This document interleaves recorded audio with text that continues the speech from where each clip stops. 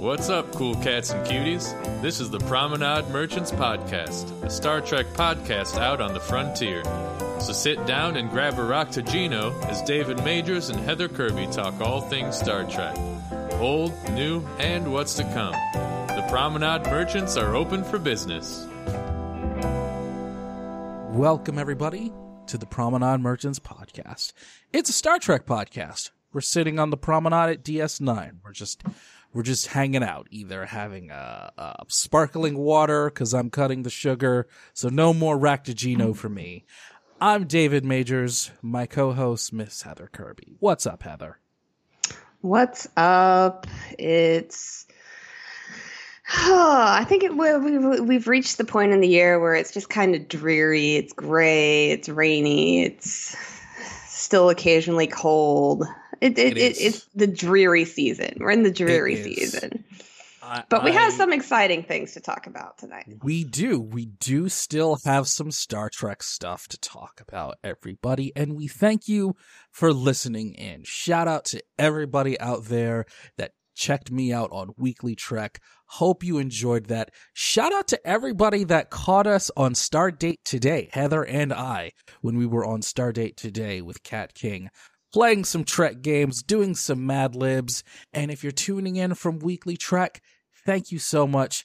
I'm not nearly as much of a silly goofball on that podcast as I am here, so we'll just jump right in. So if this is your first time tuning in to Promenade Merchants, we have a little bit of a format. We start with old business, which is sort of the classic era of Star Trek, pretty much everything up to and including the Kelvin movies. New business, anything that's kind of happening in the world of Trek news in the here and now. And upcoming is when we look to Star Trek Beyond, not just specifically the movie, but things happening with Star Trek in the future. So, Heather, we're going to jump into old business because this is one that we both thought was a good idea. As everyone knows, Trekkies have lots of different favorite actors in their Star Trek series, in their Star Trek fandom. And Star Trek has a lot of actors that do get work outside of Star Trek.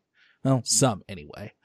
I will ask you, and I would love everyone out there to let us know on Twitter at PromTrekPod. Please tell us, what have you enjoyed thanks to discovering new work from an actor in Star Trek? If there's something out there that a Star Trek actor did that you decided to check out and you really enjoyed it. Heather, what did you find? Well, I mean, I had to think about this one a little because most of the actors in Star Trek, I mean, the first thing I think of when I think about things that they have been in is Star Trek. So I had to think about things that I have watched because I've seen someone in Star Trek. And probably one of the things that actually just popped into my head right now is this show from like back in the 90s. It was after TNG's run, obviously, but it was called Beyond Belief Fact or Fiction, which was hosted by none other than Jonathan Frakes. So I remember watching that, just being excited because that was number one from Star Trek as a kid. And it was kind of a show on the realm of like unsolved mysteries, except for it told stories of like crazy things that were set in a real life situation. And then at the end of the show, it would tell you whether the story was actually true or if the story was something completely made up. So, it's a ridiculous show, but it's one of those things that you just kind of like to put on and have a little fun with every now and then. Let me ask you something, Heather. Have you seen the videos on YouTube called Jonathan Frakes Asks You Questions? Yes. Okay. So for everyone out there, this goes back to Fact or Fiction, which I remember watching with my mom back in the day on the Sci-Fi Channel way back when, because we were also excited to see Jonathan Frakes. And now you'll see on YouTube these various videos that have clips from Fact or Fiction of Jonathan Frakes asking you questions about the episode of that particular episode. And these videos have been spliced in many different ways, including, Heather, involving David Xanatos asking a question. Which brings me to my first choice, Gargoyles. The 90s Disney cartoon that some people have forgotten. Disney tries to make people forget, but it is genuinely one of the best cartoons of the 90s. It had, in retrospect, people don't realize just how many Star Trek actors were involved with Gargoyles at one point. Jonathan Frakes was a major character. David Xanatos, Marina Sirtis was involved. Brent Spiner was involved. Avery Brooks had a one-off episode. I think Patrick Stewart had a few episodes in there too. Michael Dorn played a major character as well. Cold Steel, he was the brother or an antagonist of the main character Goliath, voiced by Keith David. And there's a lot. This has already been well documented on the internet already, but I just want to say, if you never got the chance to go back to watch Gargoyles or see the original pilot movie and the series that followed it, it's truly fantastic. Heather, did you watch Gargoyles, and did you know the Star Trek connection back in the day? I can't say that I've ever watched Gargoyles, but I have heard many good things about it now that I'm an adult, that everybody says it was amazing. And I want to say I'm pretty sure they did put it on Disney Plus, so I might have to go back and watch it. But I did not watch it, and especially knowing the Star Trek connection, I would definitely go back and watch it now. Yeah, definitely you should. It is, in my opinion, in its own unique way, maybe the most significant Disney animated series of the 90s, because it was so different from all of the other shows. And it did amazing things. It incorporated Shakespeare, it incorporated mythology. It was kind of one of those first shows where you came up with the idea of, what if all of these superstitions and myths were real? And they kind of revolved that around the Gargoyles universe in Manhattan and Detective Mazza and Goliath. And it was just a fantastic show. It really was a gem of 90s animation. I've got one more, Heather. It's another animated series. Do you have one more, or do you have any others? I don't, but I have something I want to add when you're done with your one more. So okay, you go first. This one is actually fairly recent. It was on Cartoon Network and then moved to HBO Max. It got 3 seasons, hopefully 4. I've talked about it a few times in a couple of different places, and it's called Infinity Train. It's an animated series where the concept is that there is a train, and the protagonist, and it can change from season to season, is on this train, and inside of each car on this train, it is like a different world or a different universe. It's almost kind of like a different planet in Star Trek. It's almost kind of like that. You're going to a different place every episode until things become a little bit more serialized and they get into more of a story. But Infinity Train had one character in its first and second season, but predominantly in its first season. It was a cat. And then when I heard this cat, like, the voice just started to really stick in my head. And I remember tweeting this out. Is that Kate Mulgrew? And what? I had known that Kate Mulgrew had been doing some voice work. And of course she was on Orange is the New Black. And it was just like, I know that voice. I know that voice. And she was playing this anthropomorphic kitten who was kind of a rogue character, not necessarily a good guy or a bad guy. But it was like, that voice, that's Kate Mulgrew. I know it is. And then when I looked it up, it was absolutely her. And it's kind of why I've been tweeting a lot, especially to Trekkies. Hey, there's this really cool show on Cartoon Network and HBO Max called Infinity Train. 1, Kate Mulgrew's in it. 2, it's really good regardless. And that's one that I would say is more recent. Both of my picks were animated. But yeah, Infinity Train. I think that one is really, really good. And Kate Mulgrew's in it, so that's just an extra bonus. That is an extra bonus. Yeah, the one thing I wanted to add at the end of our discussion is that, when thinking about other stuff that Star Trek actors have been in, especially with the new generation of Star Trek shows now, we're now hitting the point where have you heard of this show called The Walking Dead, Heather? Because I hear Sonequa Martin Green was in it. I don't know.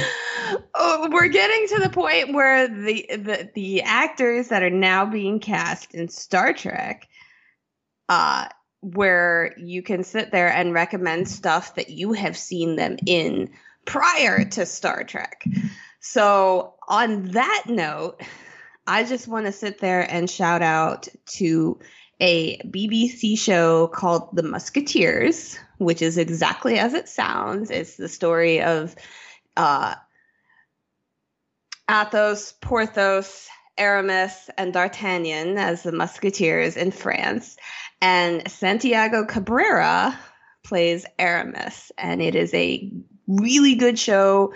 It's only 3 seasons long. I think the seasons are on Amazon Prime now, for those of you in the US, so you can watch it on Amazon Prime. Definitely check that out, because that was where I saw Santiago Cabrera before he ever got cast as Rios in Picard, and he is fantastic in it. I do believe Peter Capaldi, the great Peter Capaldi, is in that show too, is he not?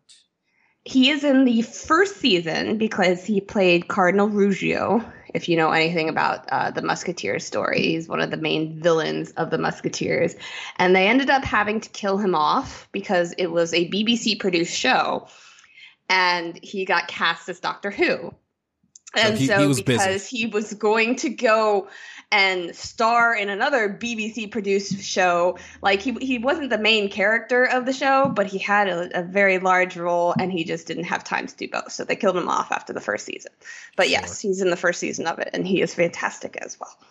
Okay, let me put that down in my notes. That's reason number 2 for me to check out The Musketeers. You said it was on Amazon Prime? Yes. Should be on Amazon Prime. Okay. I'll put that in the show notes too for everybody. And anything with Santiago Cabrera, I'm always down for, which is kind of what I was going to talk about a little bit in upcoming business when we get there. That's what they call a tease, everybody. But we're going to jump into new business with maybe the worst kept secret in Star Trek fandom and the Star Trek community right now. And that is the Voyager documentary. The Indiegogo campaign, started by 455 Productions, who are also responsible for What We Left Behind, the DS9 documentary, have been working on funding what they are now calling To the Journey, which will be the Star Trek Voyager documentary. And it is official, the campaign has broken $1 million. Yay! All of the stretch goals have been reached with just a few days to spare, and this really rocketed it up quick. This campaign started and then shoo, it was funded in almost no time. So the stretch goals just kept going and going and going. And now they are the second highest documentary in Indiegogo history. Yeah, this is pretty awesome, Heather. This is actually pretty awesome. And they still have at least 4 or 3 more days to go. So I don't know what exactly the highest number is in Indiegogo history, but the campaign's not over yet. They still have 3 more days to go. So they could come close to that. I don't know. They very well could. Just to let everyone know, their original goal was 150,000, and they smashed that. They smashed that like overnight. And then the stretch goals kept going. 3D graphics, Voyager reunion. The film will get extended. There will be more HD footage for Voyager. And now it has passed 1 million. There will be an exclusive, never before seen Voyager surprise. I want to know what the surprise is now. Heather, I'm going to put you on the spot. 1 million. I want to know what the surprise is. But what do you think it could be? I think it's something along the lines of I honestly think it's going to be something like, I know in the DS9 doc, they did laid out their plans for season 8 in the documentary. I think it's going to be something along the lines of where are they now with the Voyager characters? Because I know as much as I love Endgame, I know a lot of people have issues with the fact that the Voyager finale just ended right with them getting back to Earth, and you don't get to see what happens with these characters and how they deal with being back in the Alpha Quadrant and being at Earth. So I think the special surprise might be some sort of sit down with the creators and be like, what would have happened to each of these characters after getting to Earth? I really like that idea. But I speak for those of us out there that did not like Endgame, because I am one of them. I would hope, or I would like, that maybe somewhere deep down in the archives at Viacom, CBS, Paramount, whoever, that they actually had a reshot, redone ending for Star Trek Voyager. That maybe we saw them actually get to Earth and maybe be welcomed back to the Alpha Quadrant. That's what I'm hoping for. And it would give Voyager the ending that it deserves, in my opinion. I think it would give Voyager the ending that it should have had the first time around. I do like your idea of sort of a Voyager epilogue. 20 years later, 25 years later, I would love that. Maybe even like a writer's room Voyager season 8. That would be cool. That would be cool.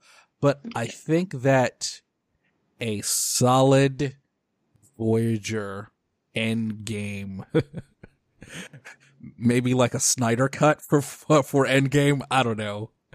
I think that would be the way I'd want to go for Endgame. And hey, I'm just going to throw it out there. Now that we've had the DS9 documentary, now that we've got the Voyager documentary, I think we might need to call up the NX-01 crew and start working on that Enterprise documentary. They still got 5 more years for that.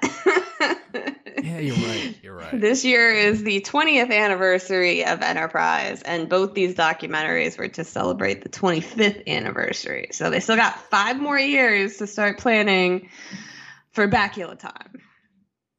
And in the next 5 years or so, everyone should start sending Jolene Blaylock flowers. Just send her flowers and do whatever it takes to make sure she knows that everyone loves her so we can get her to do the documentary too. But let's start that campaign now. I think as long as she wouldn't have to see Rick Berman or Brandon Braga or be in the same room as them, she'd be on board. Hey, can you really blame her though? Can you blame her? No, that's a whole nother conversation. Yes, it is. So we're going to move into upcoming business. and we're going to talk about this book that's coming out that I saw, Star Trek Discovery: The Book of Grudge. This is courtesy of TrekCore. Author Rob Perlman will be taking his own interpretation of Star Trek Discovery's third season and will be releasing a book from Grudge's perspective. Grudge, of course, being the cat that owns Cleveland Booker. Heather, I'm going to ask you how you feel on this one. I love it. I am so ready for it. I have no idea what it's going to be like, but I will definitely be buying it. I love the idea, and I love the fact that they are just leaning into Grudge's popularity and running with it. It's fantastic. I really think it's a cool idea. And I don't know if you heard my theory on Grudge when I was on Weekly Trek, that for the Promenade listeners, I was on Weekly Trek with Alex Perry, and this book came up. And I've been thinking about this for a while. We all know how book says Grudge is a queen. And I think that Grudge might actually be a queen from some sort of non-humanoid Frodo-cation cat-like planet. And Grudge is actually a queen that we just don't know about. So it would not surprise me to see Rob Perlman write this book from the perspective of a queen of a planet looking down on these humans. So essentially a cat. That's essentially what it would be. Yeah, I mean, you know, there's been a lot of theories floating around like that Grudge is some sort of alien, and I mean, yeah, I could see it. I would not be entirely unhappy if they confirm something like that, but I also, as the crazy cat lady myself, no matter what, even if she's just a regular cat, she's a queen. So. Okay, so out of all of the characters to get a book, it's Grudge. And this was a great question that came from you, Heather, and I would love to hear from everyone out there too, so please let us know at PromTrekPod on Twitter, or even send us an email, promenadetrekpod@gmail.com. Let's open up the inbox and send us an email on that one if you like. But at PromTrekPod on Twitter is good too. Heather, I'll ask you, because I was thinking about this one. I'm still not totally sure, but I think I've got one in mind. Aside from Grudge, if there was a Star Trek character that you would like to see have a book, who would it be? My immediate answer, and I love the fact that they've been doing this, especially with the newer Discovery novels and Picard show novels that they have in the works and have put out so far. But my immediate answer would be a Discovery era novel set kind of as a prequel to Discovery for obvious reasons, focusing around Admiral Katrina Cornwell. Oh, that's a great choice. Would you have her as a Starfleet admiral, or would you like to see her as because she was a doctor and a ship's counselor? I would probably love to see more of her background and history. So like her in the time frame where she was a doctor and a ship's counselor, and how she transitioned from that into being an admiral. Yeah. That's really good. That's a really, really good choice. I really like that a lot, because there was a lot to do with her. And I loved that they gave her even some of a story, that she was a doctor. She was a ship's counselor before she moved over to being a command officer and became an admiral. That's she was really cool. And I absolutely loved Jane Brooks's performance. I thought she was just outstanding. That is a great, great choice. For me, I would have said that it would be Chris Rios, but he is getting a book. He already is. Yes. So that's one for me. I would also say it would have been Rafi, but I imagine she's probably going to get one too. So it made me think. I would kind of like to see. Well, now I'm drawing a blank. I was going to say Rafi. That would have been my next choice, because I feel like I've said this on a couple of podcasts before. I feel like with Star Trek Picard, both Rafi and Rios have so much story that we don't know anything about yet. We've only scratched the surface with both of them. And I want more of those two in the worst way when it comes to Star Trek Picard. I want to see or find out about their Starfleet careers, both of them. I want to see how Rios dealt with the death of his captain and what he went through and how he got to La Sirena and got that ship. I want to see what Rafi has done with her life after the issues with Romulus and her battles with addiction, her battles with family. I want to see her Starfleet career. I want to see all of those things from those two.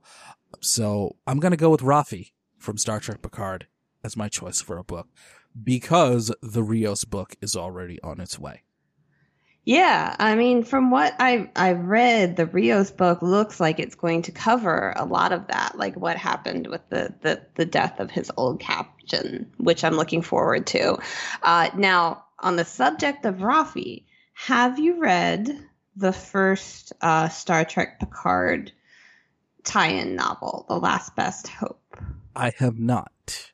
Okay, because it gives you a lot more detail and a lot more context about Picard and Rafi's relationship, like how they first met, and how he invited her to be his second in command while working on the Romulan relocation, and the stress that put on her personal relationship.